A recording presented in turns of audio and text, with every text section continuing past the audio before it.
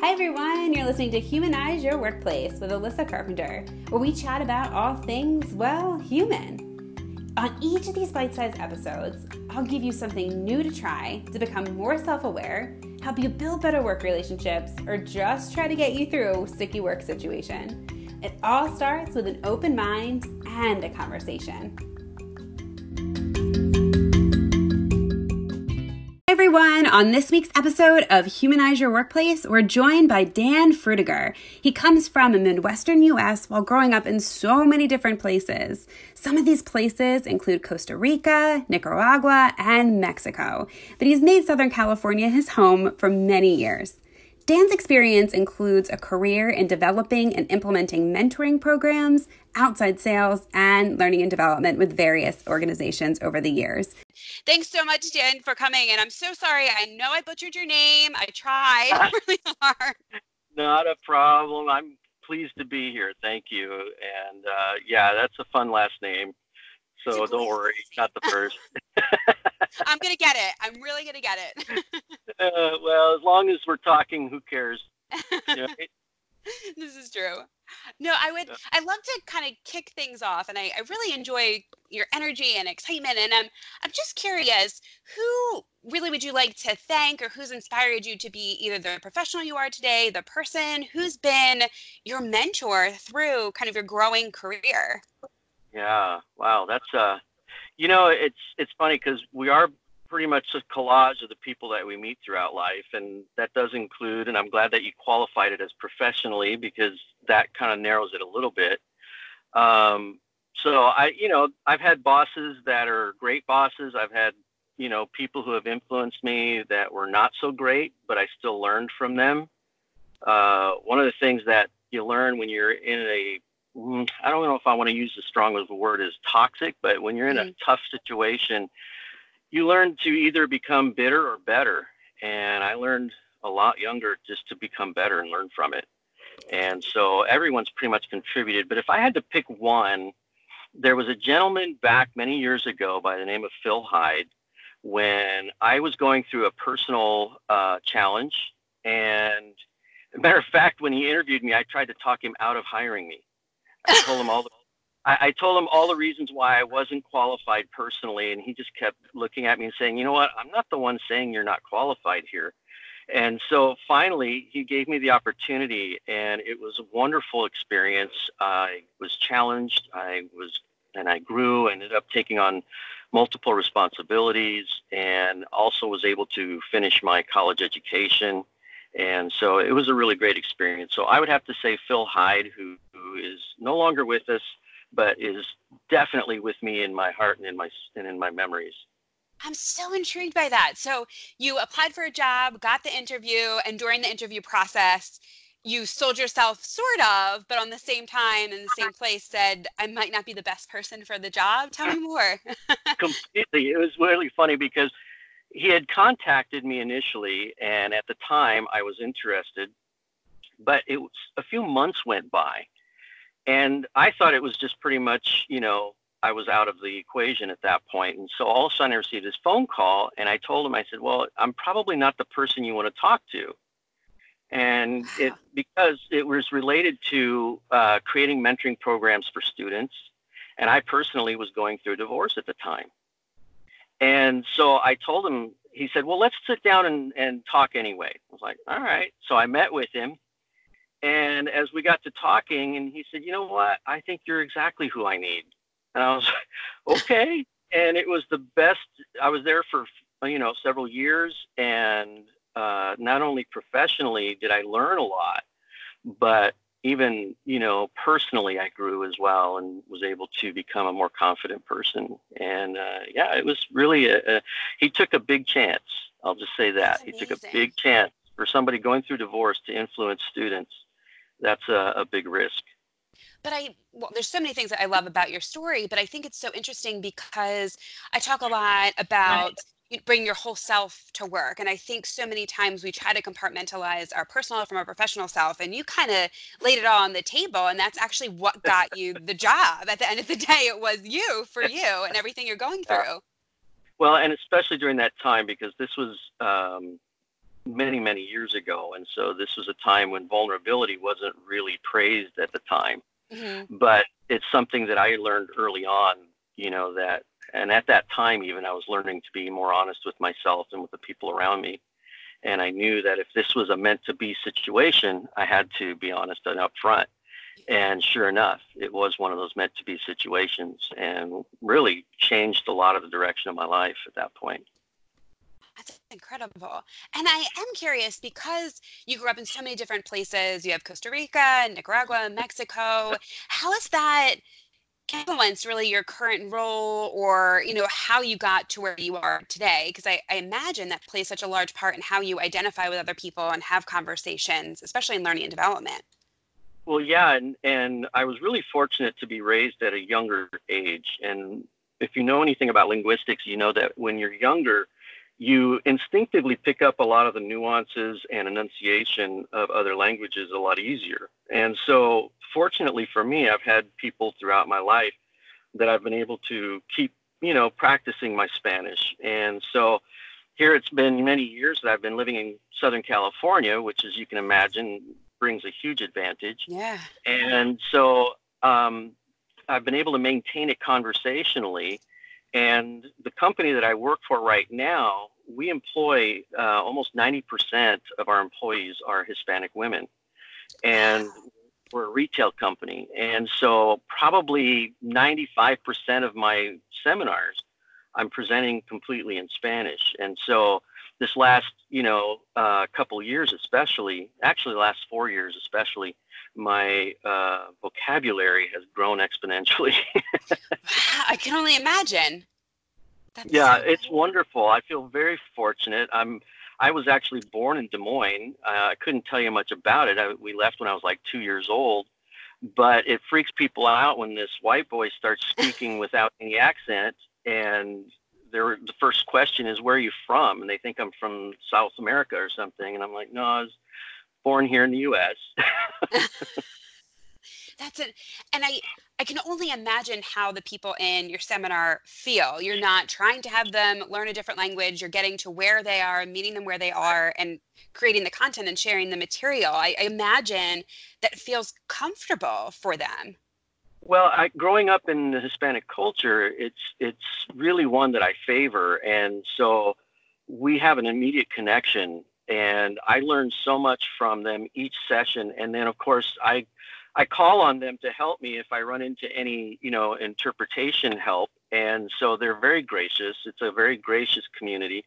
And so we actually, have a great connection, at each session because they're intrigued by this situation where this American guy is speaking in Spanish, but then I'm wanting to continue to grow my, vocabulary. And so they're very gracious about helping me if I get stuck on a word here or there.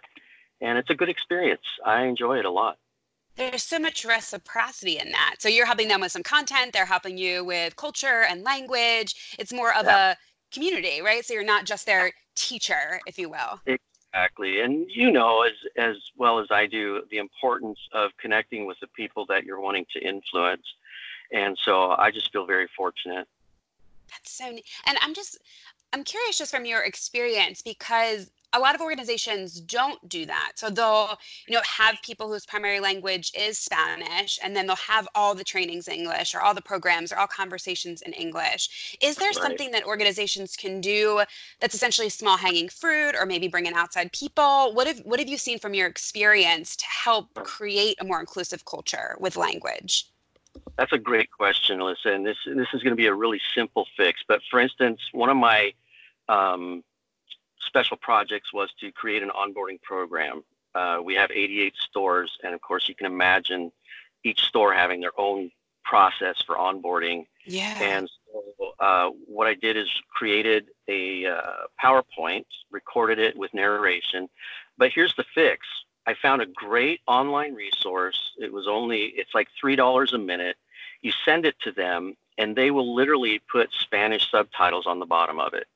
And this has been a great solution for us because we have, again, everybody's supposed to be bilingual, but Spanish is their first language. Right. And so if we can have it in English and with the subtitles, then of course they're able to associate the content in both languages. And it's just been such an easy, inexpensive fix for us. That's so interesting. I would love to hear the resource, just if it's something is it open to the public for people to use? Yeah, absolutely. It's an online, and oh boy, I want to say it's Revco. That's what I was thinking. Okay. Yeah, and it's a little more than the English subtitles. It's $3 a minute, but oh my gosh, it is so worth it, and it really does help to have those down at the bottom. Now, having the advantage of speaking Spanish, you can go in and you can also edit those and, change any words. It's a challenge sometimes because, as you know, Spanish is much like English. You have different dialects, and Right. so it's really a challenge sometimes when you have people in your audience that are from Nicaragua, from Tijuana, and then other people from Guatemala, and you want to be really careful about slang. Yes. Oh, yeah. It can go really bad really quickly. Oh, man. Yeah, you can be swearing and not know it. Yeah. Oh, geez.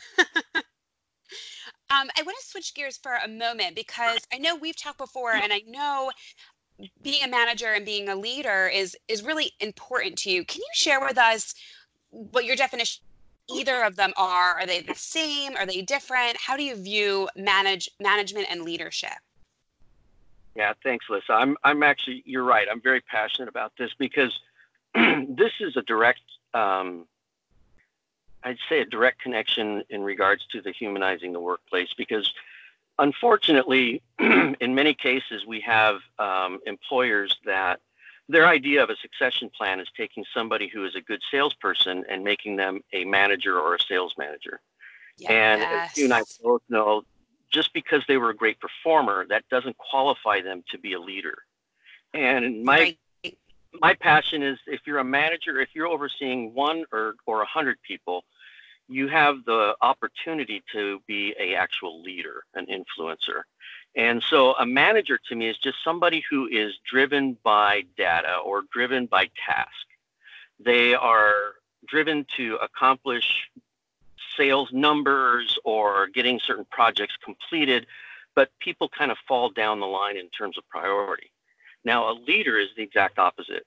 A leader knows how to empower people, and they're motivated by those people, and then the performance follows. And as you and I both know, being a leader and influencing and empowering people, then they're going to outperform anybody who's being driven just by task. And so to me, that's what differentiates. As a manager is just trying to hit the numbers versus a leader who's really trying to build people and is motivated by encouraging them.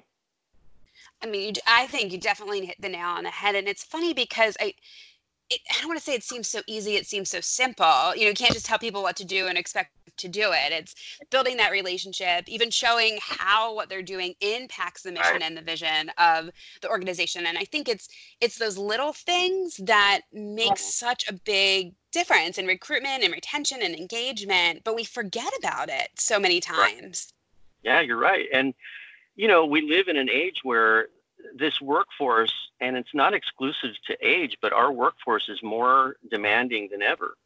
And rightly so. This is something that, in my opinion, many organizations are really facing this challenge of, you have a more established leadership who wants the results of new leadership, but don't know how to get there or don't want to get there. Yeah. And so you have this new workforce going, well, we want to have a higher purpose. We want to be more engaged. We want to feel like we're contributing to something bigger than ourselves. And then you have a manager in there going, well, just hit the numbers, okay? Yep. And it just kills the whole motivation. It kills the engagement. It kills the passion. And so this is where we're trying very hard to fill that gap. And I don't want to say it's easy to find a job now because that's not the case, but we have such a low unemployment rate. People can, find a different job pretty quickly. So if you're not finding the connection, you're Right. going to maybe find it somewhere else. And even what you were saying and going back to your earlier story about going through a divorce, like there was a connection with you and the supervisor at the time, like who saw something in you, who, wanted to bring you in, which would draw you more and you would work harder, I would assume, for him because he cared. Absolutely. Absolutely. He was giving me an opportunity. He knew I was hungry. He knew that I had a desire to grow. And this is, classic in our today's workforce. They want to have an opportunity to grow. They want an opportunity to go beyond just where they start. They see this as a career opportunity, but it's our job to make sure that not only are we inspiring them, but also giving them the opportunities. You know, it's kind of like old parenting and new parenting. New Yeah. parenting, we give them the opportunity to make mistakes, and we still love them. Unfortunately, in many professional settings, there's no room for mistakes, and they don't allow mistakes, and they don't give approval if you make mistakes. And this is the opposite of what we need to do. We need to give them opportunities. Granted, we can control the outcome and we can control the level of mistakes that we'll allow, but the truth is they need to have that ability to try something new and make the mistakes so they can learn and still know that they have our approval and that's part of performance. I love that. Because I think we're afraid to let people make mistakes for it to impact the outcome of the organization, but we can in some way control the level of mistakes based on what type of work they're doing or what audience sees it or what stakeholders. So there's a way to let people fall while learning, while still being in a controlled environment, if you will, that won't impact huge Absolutely. On the organization. And I think that's our responsibility as leaders. I think our responsibility as leaders is to be prepared enough as we are, and this is the mentoring side of me coming out, but we as leaders have the responsibility to be engaged enough to know what their level of performance is and not set them up for failure, and at least not a big failure, but set them up where they are able to learn. And even if it's a small mistake or a big mistake, it's something that is controllable, but also something that is within their, I guess you would say, skill level, but not only skill level, but their competencies. You know, everybody is wired differently. And so oftentimes, even a good leader isn't always in touch with their team members' abilities and what, not only their abilities, but what their preferences are. And what we want to do is we want to, if they're not doing something, I always tell people work is 80-20. 80% of the time you should be enjoying what you're doing because it's what you like to do. 20% of it is just going to be work because that's why it's called work.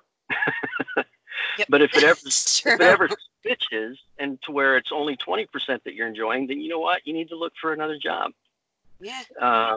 But the truth is, as a leader, it's my responsibility to make sure that I'm in touch with my team and giving them that space to grow where they want to grow. Is there a story or an experience, whether it was somebody who did that for you or you helped somebody find kind of the skills to become a leader? What experiences have you had?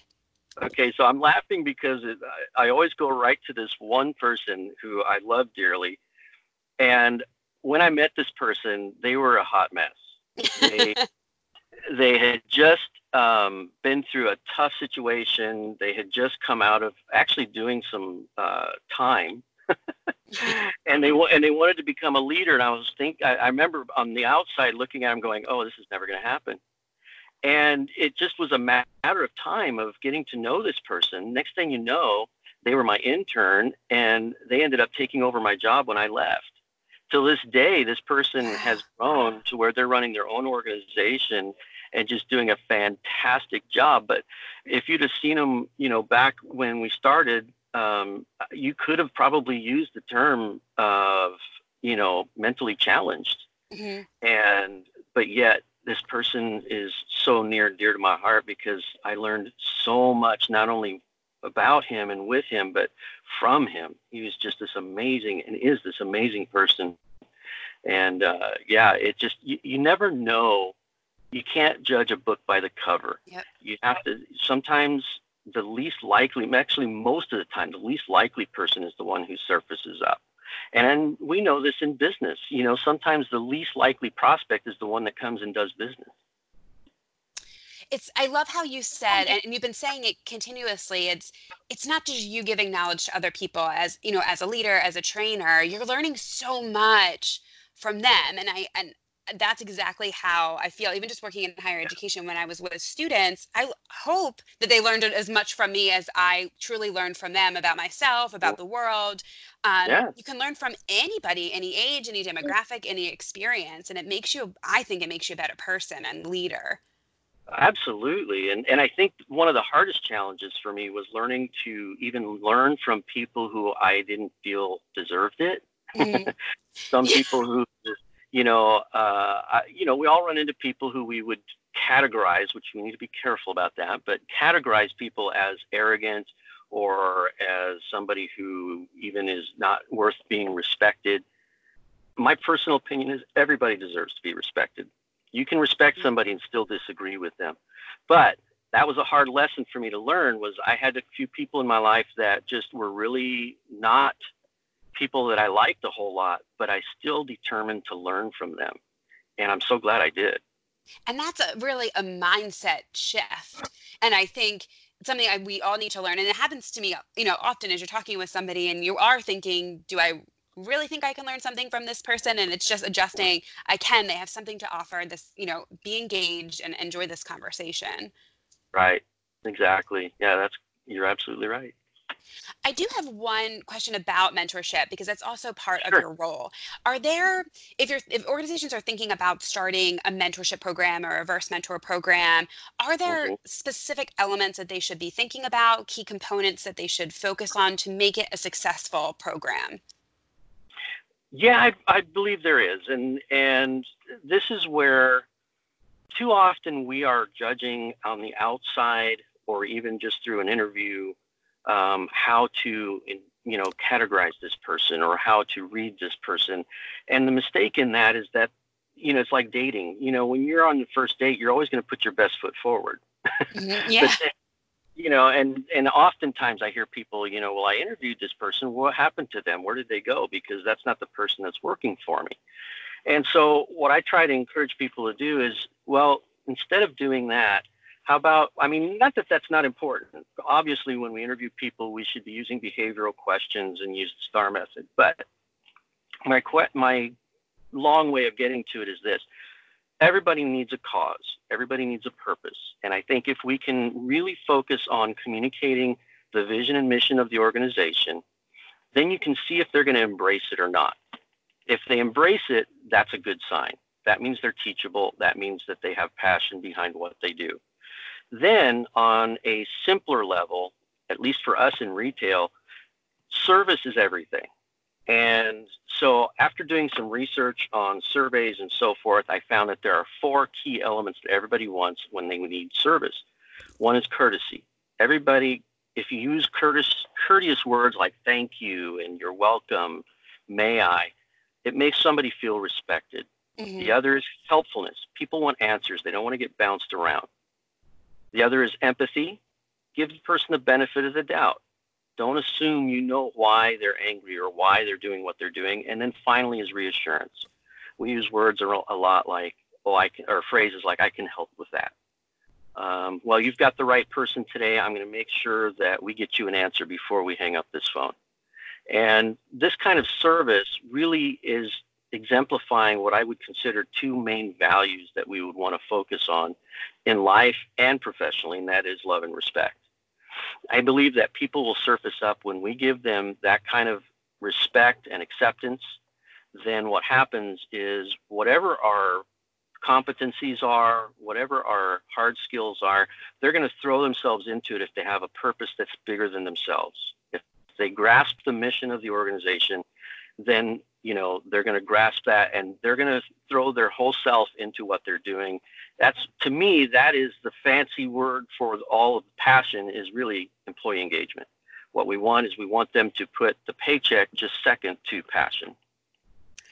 People that are motivated by just the pay alone will never be satisfied because that's our human nature.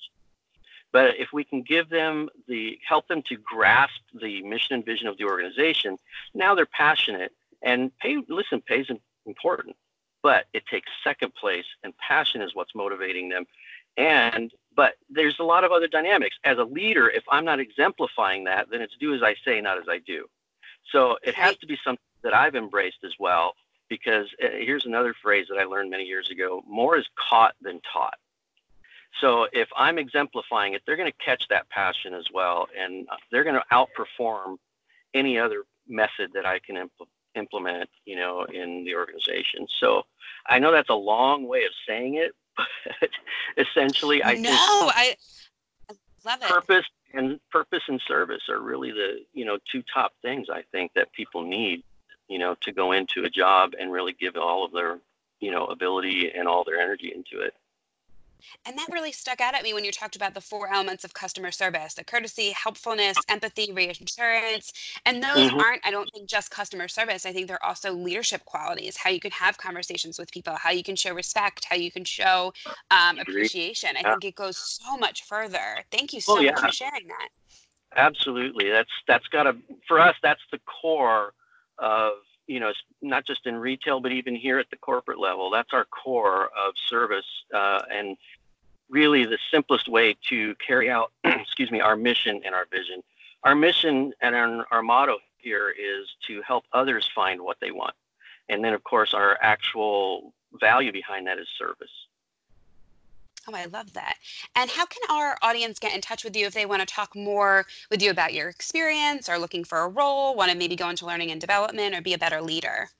Sure. Obviously, through LinkedIn is a great way. Just look up Dan Frutiger, Frutiger. And I'll be happy to connect that way. And then also my email, dan.frutiger@gmail.com. Either way is perfect. Perfect. Thank you so much. Again, I really appreciate it, Dan. This is my pleasure. Thank you for the opportunity to listen. I'm so glad to have somebody like you who has a like mind on a lot of these things.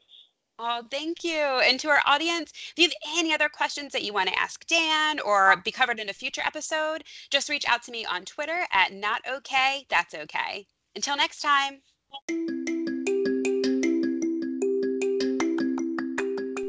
Thanks again for listening. But did you know that you can leave me a voice message to answer any questions on an upcoming episode? Just go into the show notes and the link will be there at the bottom for you to send me that message. Have a great day.